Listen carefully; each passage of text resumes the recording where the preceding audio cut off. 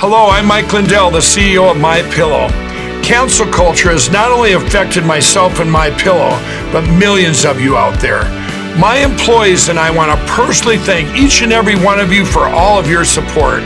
At MyPillow, we not only have pillows, but we have hundreds of products, including my new slippers, bathrobes, sleepwear, and my new beds. We're offering the best gifts ever for the best prices ever. For example, we have this exclusive offer on the standard size MyPillows, regularly $69.98, now only $19.98 with your promo code. We also have the queen size MyPillows, regularly $79.98, now only $24.98 with your promo code. And we have the king size, regularly $89.98, now only $29.98 with your promo code. Go to MyPillow.com and use promo code RENEGADE or call 800-889-6817 to receive this exclusive offer.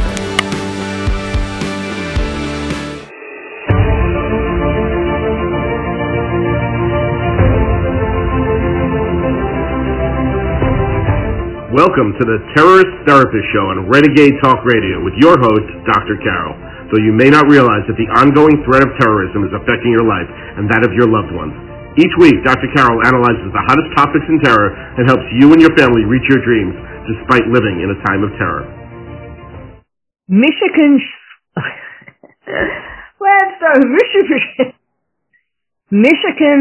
school shooter, a terrorist. Welcome to the Terrorist Therapist Show. I'm Dr. Carol, a psychiatrist and your terrorist therapist.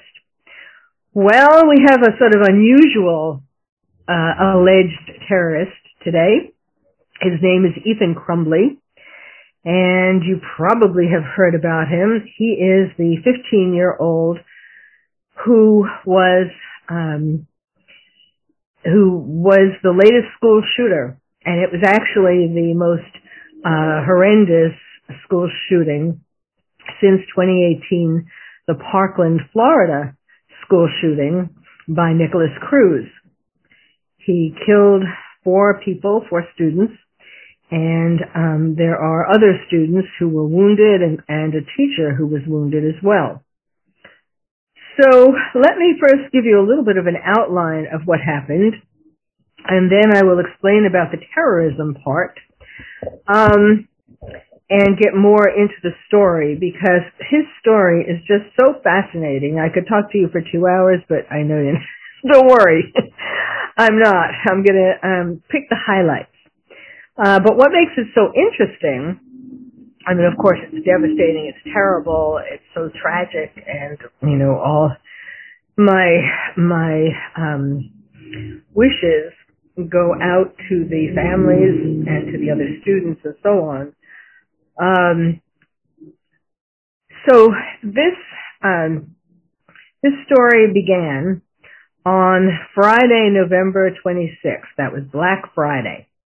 And on that day, Ethan Crumbley's father, James Crumbley, bought a semi-automatic pistol for him, for the boy, for his son, Ethan.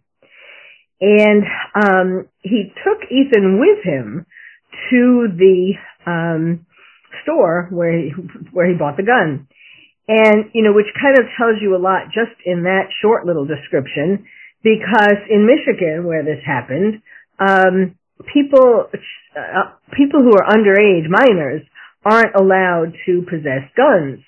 So by the father not only buying him a gun, but taking him to the gun store to buy the gun, it gives you an insight into the father. And both the father and the mother are sociopaths. You'll hear more about that in a bit. And so, because what he's showing him when he took him to the store was that he's flouting the law. He knew what the law was, at least the father did, and presumably the son did as well. And he's showing the son that it's okay to not obey the law. Then Ethan posted a photo on social media, and he wrote, "Just got my new beauty today." And he's talking about the gun. And he has a picture of the gun. And he put a heart emoji. I mean, so that is a warning, one of the first warning signs. He actually posted a number of things online that were warning signs. So that was the Friday, November 26th. Then the day before the shooting, November 29th, a teacher of his at Oxford High School in Michigan, saw that Ethan was searching through his cell phone for ammunition in school. And the teacher reported this to the school officials, and the school left Ethan's mother, Jennifer, a voicemail. She didn't answer. Then they sent an email to the parents. They didn't answer. Then later, the mother sent a text to her son, which showed that she obviously got the text from the school and or got text from him regarding this. She sent a text to her son saying, LOL, I'm not mad at you. You have to learn not to get caught. Sociopathic at its core. Then the next day, November 30th, that is the day of the shooting, and a teacher finds an alarming note that Ethan had written. She came across a note. She took a picture of it, fortunately. That was really quick thinking, because in fact, afterwards, the note was changed. Ethan, presumably, he crossed out parts of the note. He didn't want people to see it. But what it was a drawing of a semi-automatic handgun pointing at the words, "The thoughts won't stop, help me." And it had a drawing of a bullet with blood everywhere written above it. Blood everywhere was written above the drawing of the bullet. And then between the drawing of the gun and the bullet is a drawing of a person who appears to have been shot twice and bleeding. And then below that, there's a laughing emoji. And he also in his note, he wrote, "My life is useless. The world is dead." Now that's really kind of interesting for a number of reasons. First of all, kids these days with the pandemic who have been kept in lockdown and kept away from school and, not really able to know that there is going to be life after COVID, are feeling that way. The world is dead, that there is not going to be a world after that. And then, but also, my life is useless, the world is dead, that also relates to what his parents feel, and I'll explain that later. So his parents were ordered to come to school that day, the morning of the shooting. You have to keep the timeline in mind because it's just horrific when you think about it. And the school told them that they have to get counseling for their son within 48 hours or else the school would contact Child Protective Services. So clearly the school realized there was a problem in that home, and there was a problem with this student who was basically suicidal and also potentially homicidal. The drawing was of this gun shooting somebody. And when the parents came to school, they didn't ask where the gun was. They didn't look in his backpack. They wouldn't take him home. The school wanted the parents to take Ethan home because this was very this was a severe warning sign. These were very worrisome, shall we say, items and information that they had already come up with in these 2 days. But the parents wouldn't take him home, and the school, this is where the school messed up as well, they just put him back in class. And then shortly after 1 p.m., on school surveillance cameras, they see Ethan with a backpack, and then he goes into the bathroom, and then a minute later he comes out of the bathroom without the backpack and with a gun in his hand. And he starts firing the gun outside the bathroom and going down the hallway at what's described as a methodical pace, shooting at the students. And, he was observed to be shooting them at very close range, like in the head, which is kind of what you learn how to do on violent video games. And he has an older half-brother, and his older half-brother talked about how Ethan played violent video games like Fortnite after when he would come home from school. So at 1:22, so after the shooting had already begun for like about 20 minutes or so, Ethan's mother texted him, "Ethan, don't do it."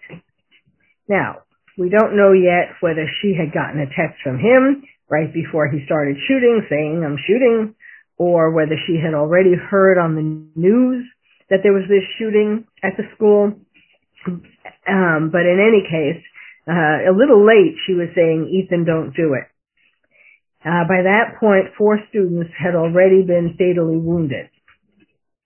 Then at 1:37, the father, James Crumbley, called 911, saying that a gun was missing from his house and he believed his son may be the shooter. And his father had stored the gun in an unlocked drawer in the parents' bedroom. So,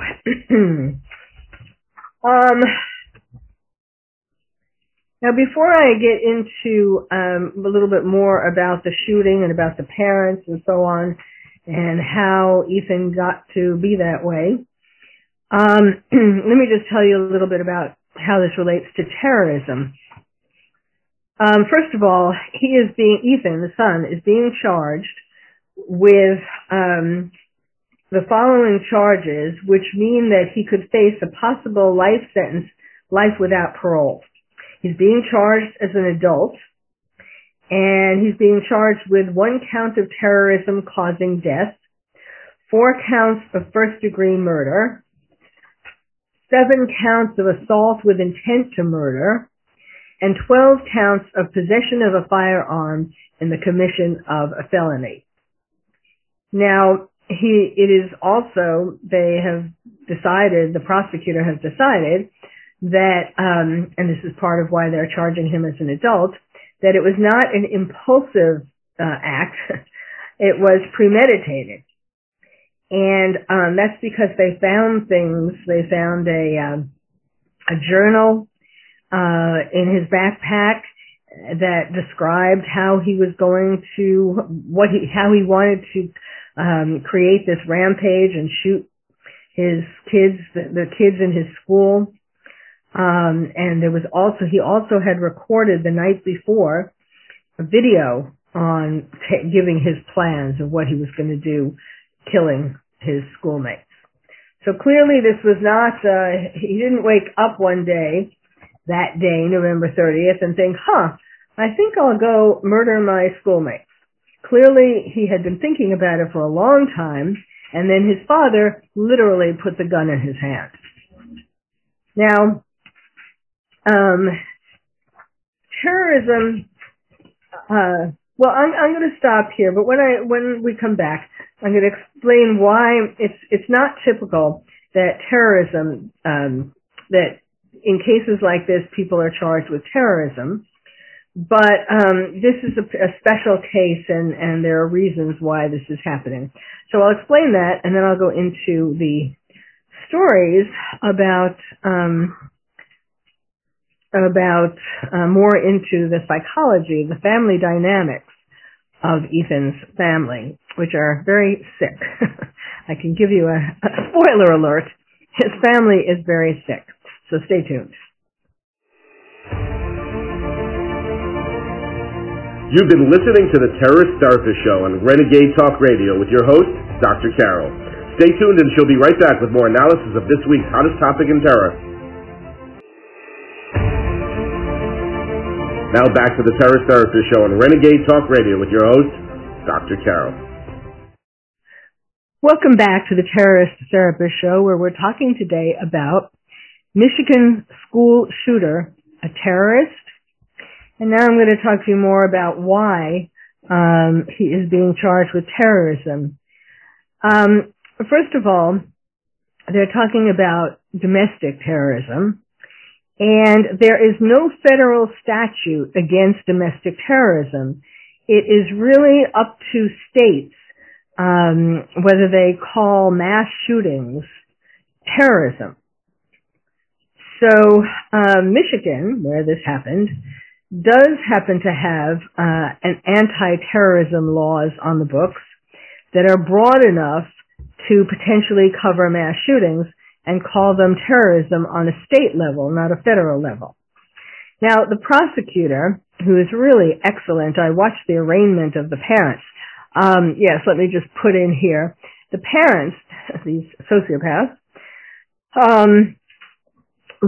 not only did they do these horrible, not only did they turn their son into a sociopath, but after he was arrested, and there was wind of the parents being arrested and charged in this, the parents ran away.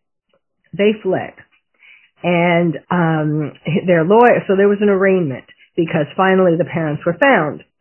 And although their lawyers tried to say that, oh, they never fled, we were in touch with them. In fact, the parents had turned off their cell phones and stopped answering the phone calls and the text messages of their own lawyers.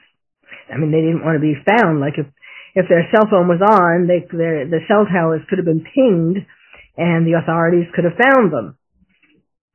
So anyhow, but they were finally found because they were hiding in the basement of a commercial building, and someone apparently gave them the key to that building, who has been found, but so far that person's name hasn't been released in the media. But in any case, so they found the parents and they brought them to an arraignment, and I watched the arraignment, and this prosecutor, the Oakland County prosecutor, Karen McDonald, who did a very good job, and she got the judge to put a $500,000 bond on each of the parents. So the parents are in jail now. Hopefully no one will, for whatever crazy reason, no one will pay the $500,000 bond for either of them. And so they will stay in jail. They were caught very close to the Canadian border. And it's not clear why they were like different descriptions, half a mile or very, very, very close. So it's not clear why they didn't try to go over the border. Maybe they were afraid that their names and their pictures were, well, there were wanted posters out for them, so perhaps they were afraid that the people at the border would recognize them from these wanted posters. In any case, the parents are now in jail. So getting back, so my point is that the prosecutor did a really good job because the two lawyers that are the defense lawyers for the parents wanted them to have a $50,000 or $100,000 bond, and they could well have found somebody to post that, or they could have posted it. In any case, getting back to terrorism, so this prosecutor said that when her team sat down to talk about the charges that they were going to charge Ethan with, the shooter, she said a question lingered. What about all these other children? Quote, what about all the children who ran screaming, hiding under desks? What about all the children at home right now who can't eat and can't sleep and can't imagine a world where they could ever set foot back in that school? Those are victims too, and so are their families, and so is the community. And the charges of terrorism reflect that. Okay. Now, I'll just add that in some states, the definition of terrorism is closer to what we think of with international Islamic terrorism, and some are written more broadly, like the law in Michigan. Okay, now, let me tell you all the crazy stuff in his family. If you've wondered what kind of parents could put a gun in their son's hand, put up congratulatory posts on social media, and laugh about his being caught searching for ammunition, you found out what kind of parents they were if you watched their arraignment, which, by the way, you can still find on the internet. It became clear during the arraignment that the parents, were planning on throwing their son under the bus, because one of the big issues is access to the gun. And so the parents, I see it coming. The parents, they're going to try to say that they didn't give the son access, that I don't know what they're going to come up with how they locked it up and somehow he got it. I don't know. Clearly the prosecutor knows that it was unlocked. But we're going to hear all kinds of stuff where the parents are going to blame the son. And now what kind of parents would blame their child who could go, it really upsets me a lot that there are parents like this, who could go to jail for life. Their son could go to jail for life without the possibility of parole, and yet these parents who fled, tried to flee, are blaming the son. So in other words, they are trying to save their own necks at the expense of their son, even if this means their son will never get out of jail, even if it's them who made him this way. By the way, a fun fact, this is all happening in the Oakland County Courthouse in Michigan, which is the same courthouse that I testified in as an expert witness, a defense expert witness, as a psychiatrist, forensic psychiatrist, for Jonathan Schmitz in the Jenny Jones talk show murder trial some years ago. That was my first high-profile trial. And so when I see these pictures of the courthouse and the jail, where of course I spent countless hours in the jail talking with John, preparing, examining him to find out about his psychology before he shot Scott Amador. You'll have to look all that up. Had to do with the talk show where they ambushed John, who is not a hate crime. He is not homophobic, but you have to look it up. I am writing a book about this, by the way. It's taking a while to come together, but I have written most of it. In any case, moving on, let me tell you about his parents and how they created a terrorist, right? Okay, so Jennifer and James Crumbley, the parents. These parents are very angry at the world because of their inability to achieve success, economically and otherwise. They have criminal histories, including driving under the influence and writing bad checks.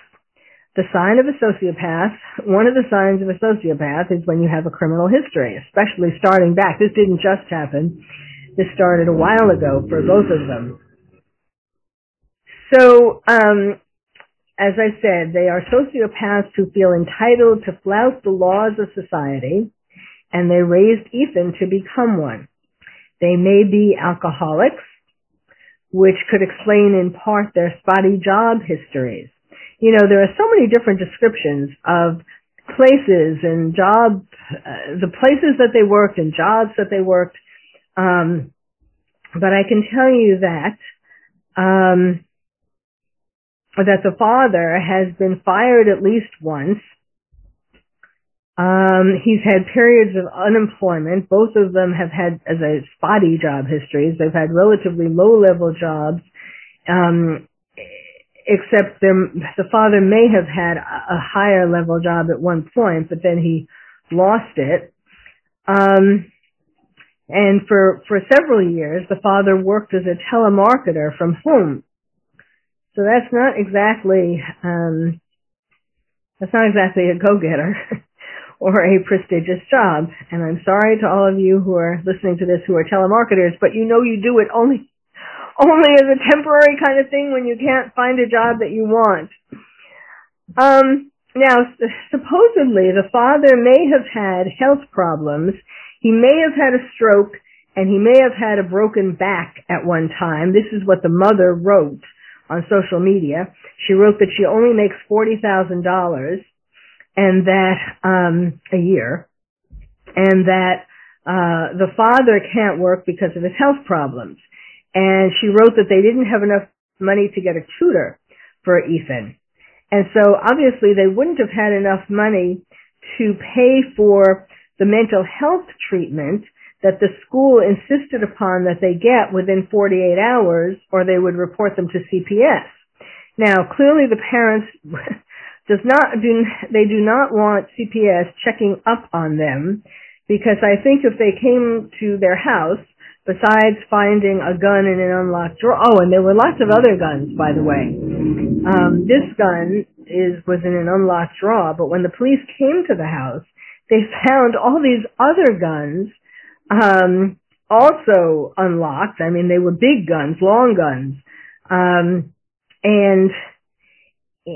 so, I don't know, he theoretically could have taken one of the other guns as well. But anyhow, and also they may well have found signs of the parents being alcoholics. So they did not want CPS nosing around their home. Now, when we come back, stay tuned. I will tell you more about the psychodynamics of the family and the interesting interview that the ex-girlfriend of the father gave, which sheds further light on they are not on the father, at least, and also the mother. She does talk about the mother not being upstanding members of society. So I think it's pretty unanimous. So stay tuned, and we'll be right back.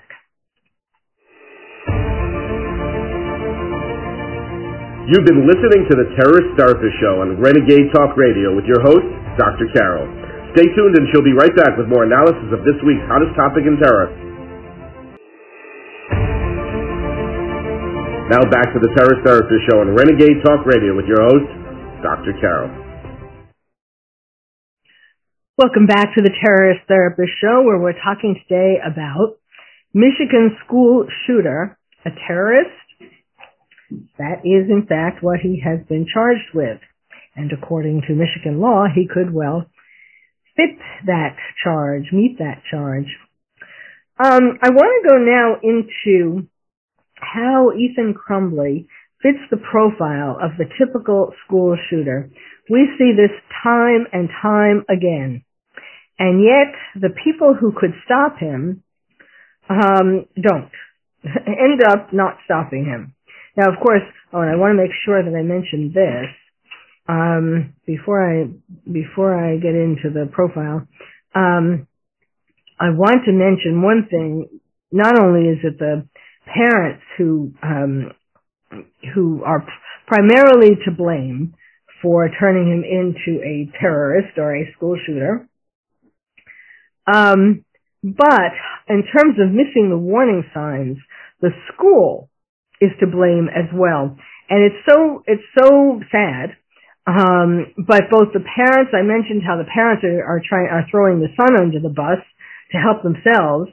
The school is trying to scurry out of this as well.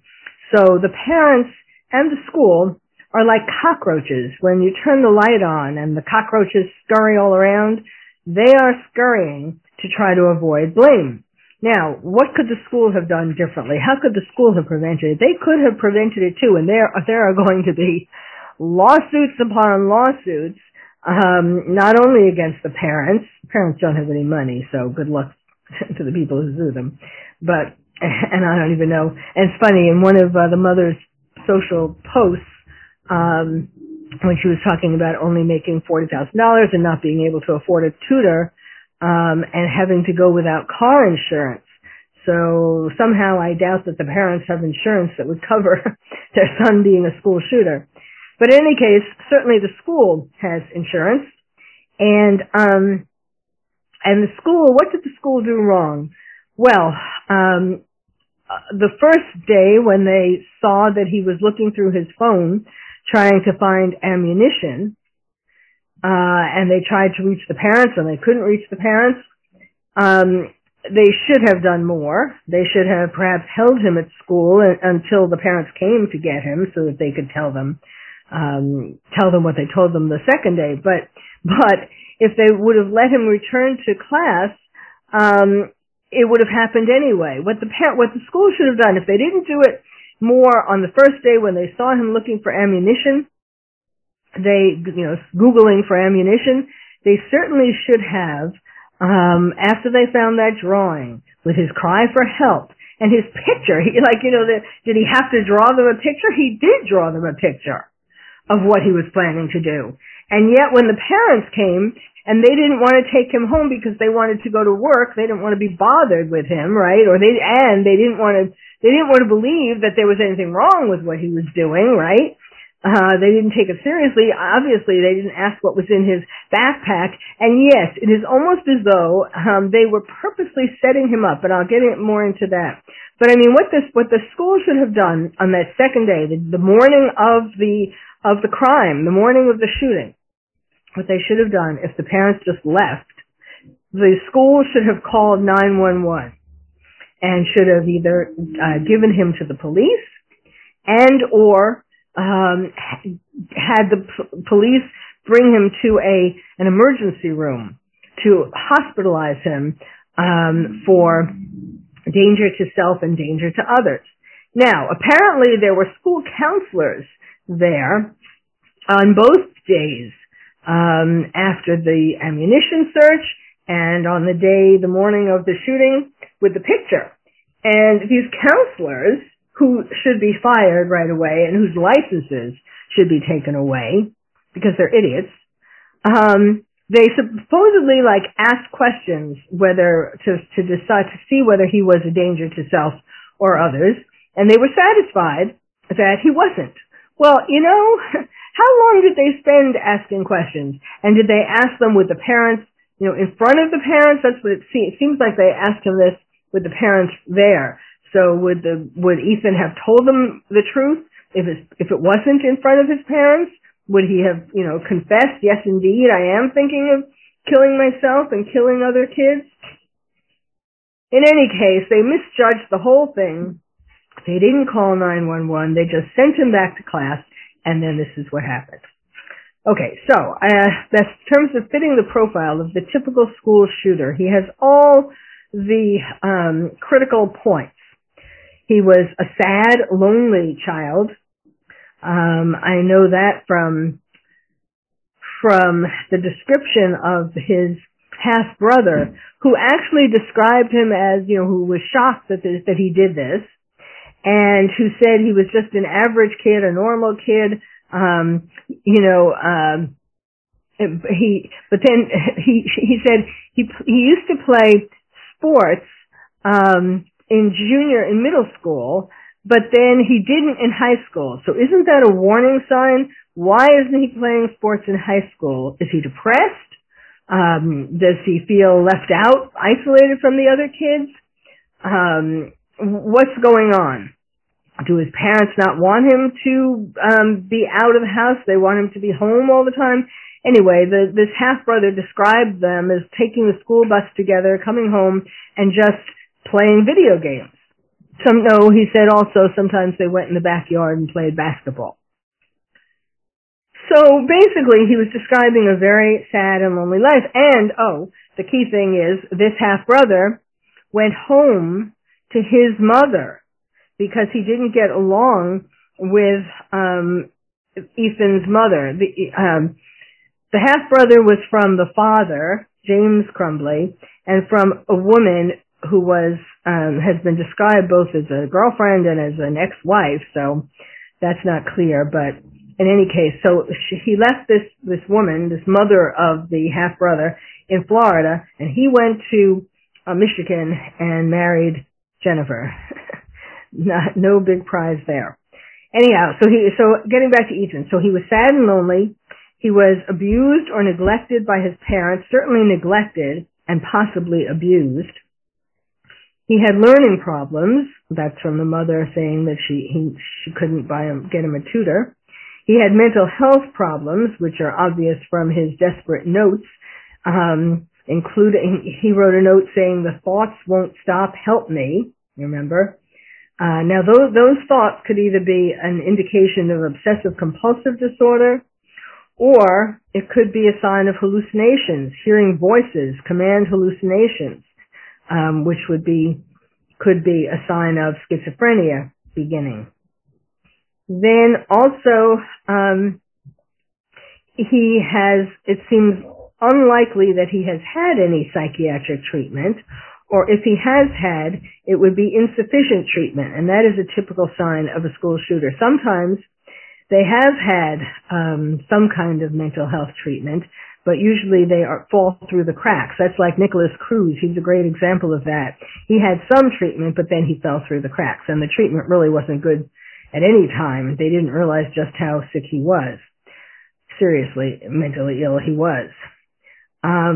Then Ethan had an obsession with violent video games, and he told the school when they found his pictures, or I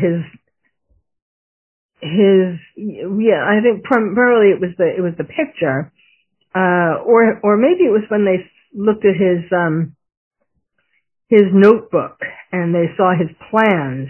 He said that it was an outline or a description of a video game he was going to create. And he said he wanted to become a video game creator, which tells you the impact of his obsession with hours of violent video games. And then access to guns, and then bullying. Now, I believe that he was bullied. The school has tried to say that he wasn't bullied because they're protecting themselves. But there have been some kids who have said that he was bullied, and clearly they saw him being bullied, and the fact that the school is trying to deny it just means this is another example of them trying to protect themselves. Now, how did the family cause this to happen? The most likely explanation, one explanation that maybe their defense attorneys are going to use, this hasn't been reported as in the media anywhere, but it's possible that the family is going to say, the parents are going to say that they were trying to protect Ethan from the horrible world that he lived in at school where he was bullied. In other words, they could well have identified with him because they feel that the world is against them. They were never able to make a success of themselves, and they were feeling angry and entitled to more. And so just like they feel that the world is against them, they could have bought him a gun to protect himself from these bullies, which could also be a factor in how both of them knew right away, upon hearing reports of a school shooting, that Ethan had in fact gotten revenge against the kids. That he was acting out what they had armed him for. But I don't really, that's being kinder to the parents than I think they deserve. Really, I think what the better explanation, or the more important explanation, is that it's more likely that his parents simply transmitted their sociopathic ways of being in the world to him. Not that they were trying to protect him from bullies or for him to protect himself against bullies, but, and I'm not saying that they literally told him to shoot up his school, but throughout his childhood he would have seen how angry they were at the world, how unfair they thought the world was, and how you're entitled to do whatever you want. You remember, like, get a DUI or pass bogus checks, not obey the law. And so this gave him, the permission to act out on what he fantasized doing and learned how to do from his video games, shoot people. So the bottom line is that I believe that Ethan Crumbley's parents turned him into a killing machine, and now they're throwing him under the bus to save themselves. So thank you for listening to the Terrorist Therapist Show. I'm Dr. Carol, your terrorist therapist. If you would like to find out more about terrorism from me, your terrorist therapist, visit my website, terroristtherapist.com. And if you're a parent or teacher and want to build stronger nests for your kids to become more resilient, check out my new award-winning book, Lions and Tigers and Terrorists, Oh My, How to Protect Your Child in a Time of Terror. It's the first and only book about terrorism for kids. You can find it wherever books are sold or directly from the publisher at terrorism4kids.com. Terrorism, the number 4, kids.com. I'm Dr. Carol, your terrorist therapist. Thank you for listening to the Terrorist Therapist Show on Renegade Talk Radio with your host, Dr. Carol. We hope listening to the show has made you feel calmer, more resilient, and more able to reach your dreams despite living in a time of terror. You can also check out past shows on Renegade Talk Archives for more insights.